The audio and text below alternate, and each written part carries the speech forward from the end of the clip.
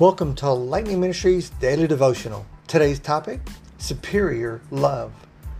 We're reading from 1 Corinthians 13 verses 1 through 7, where it says, "If I speak in tongues of men and of angels, but have not loved, I am a noisy gong and a clanging cymbal.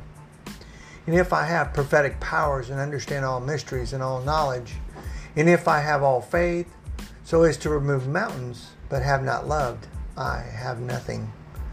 If I give away all I have, and if I deliver my body to be burned, but have not loved, I gain nothing." I think most of us remember the rest of this passage. In the end, it says, "Love endures all things." You know, in today's scripture, it's commonly known as the love chapter.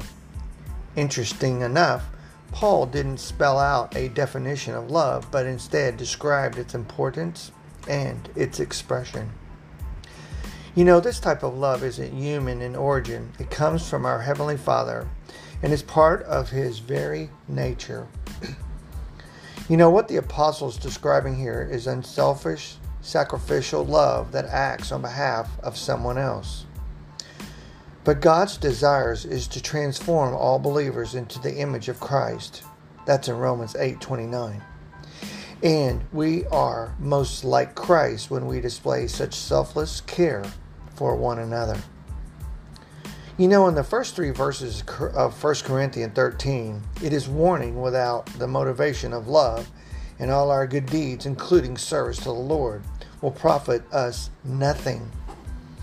You know, in God's eyes, a loving spirit is more important than an impressive set of words, knowledge, faith, generosity, and even self-sacrifice. But when we stand before Christ to be judged for our good works, any deeds done for selfish reasons will not be found worthy of any reward. Let us remember that we're all blind to some degree to regarding our motives. So discerning why we serve God and do good deeds can be difficult. I think even troublesome sometimes. We need to pray to know that God has hidden our intentions, but we need to also remember that our intentions cannot be hidden in our heart from God. Ask the Lord to replace any self-centered motivation with His more excellent way of love. Do you feel that God's love is superior to you? That you're above His supreme being?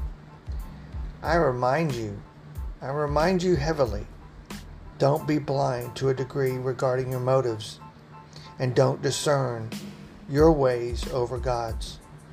And that way your deeds will be shown in the glory of God's glory in your heart forevermore. Walk, talk, and seek God first, and all these things He will place upon us.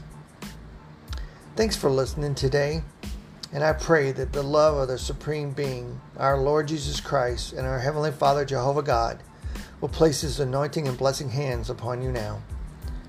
Have a blessed day.